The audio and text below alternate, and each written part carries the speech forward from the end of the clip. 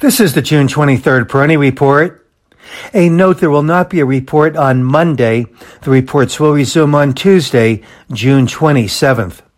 With the market in a consolidation phase, I thought it might be appropriate to revisit and revise my support and upside target levels for the major market indices and compare those support and upside targets with my June 1st forecast. So for the NASDAQ, the support had been at the 12,250 level on June 1st.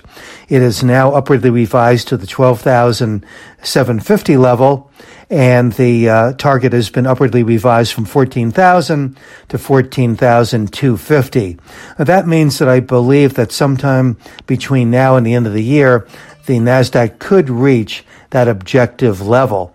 Yesterday, the NASDAQ finished around the 13,630 area. For the S&P 500, the support had been at 4,050. The support now, as I see it, around 4,150. Yesterday, the S&P closed around 4,365, and I'm upwardly revising my target from 4,500 to 4,525. And for the Dow, the support had been in a range between 32,200 and 32,400.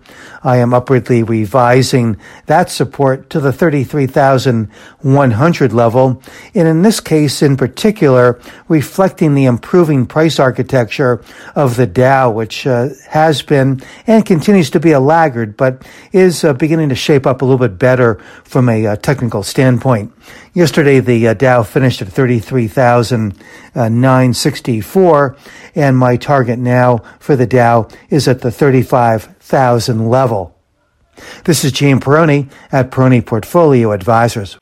All expressions and views presented on this podcast are the opinion of the commentator and may be subject to change. AAM makes no recommendation as to the suitability of any investment and may make a market or have financial interest in any security or sector discussed. Past performance is no guarantee of future results. Investors should consult a financial professional before making any investment decision.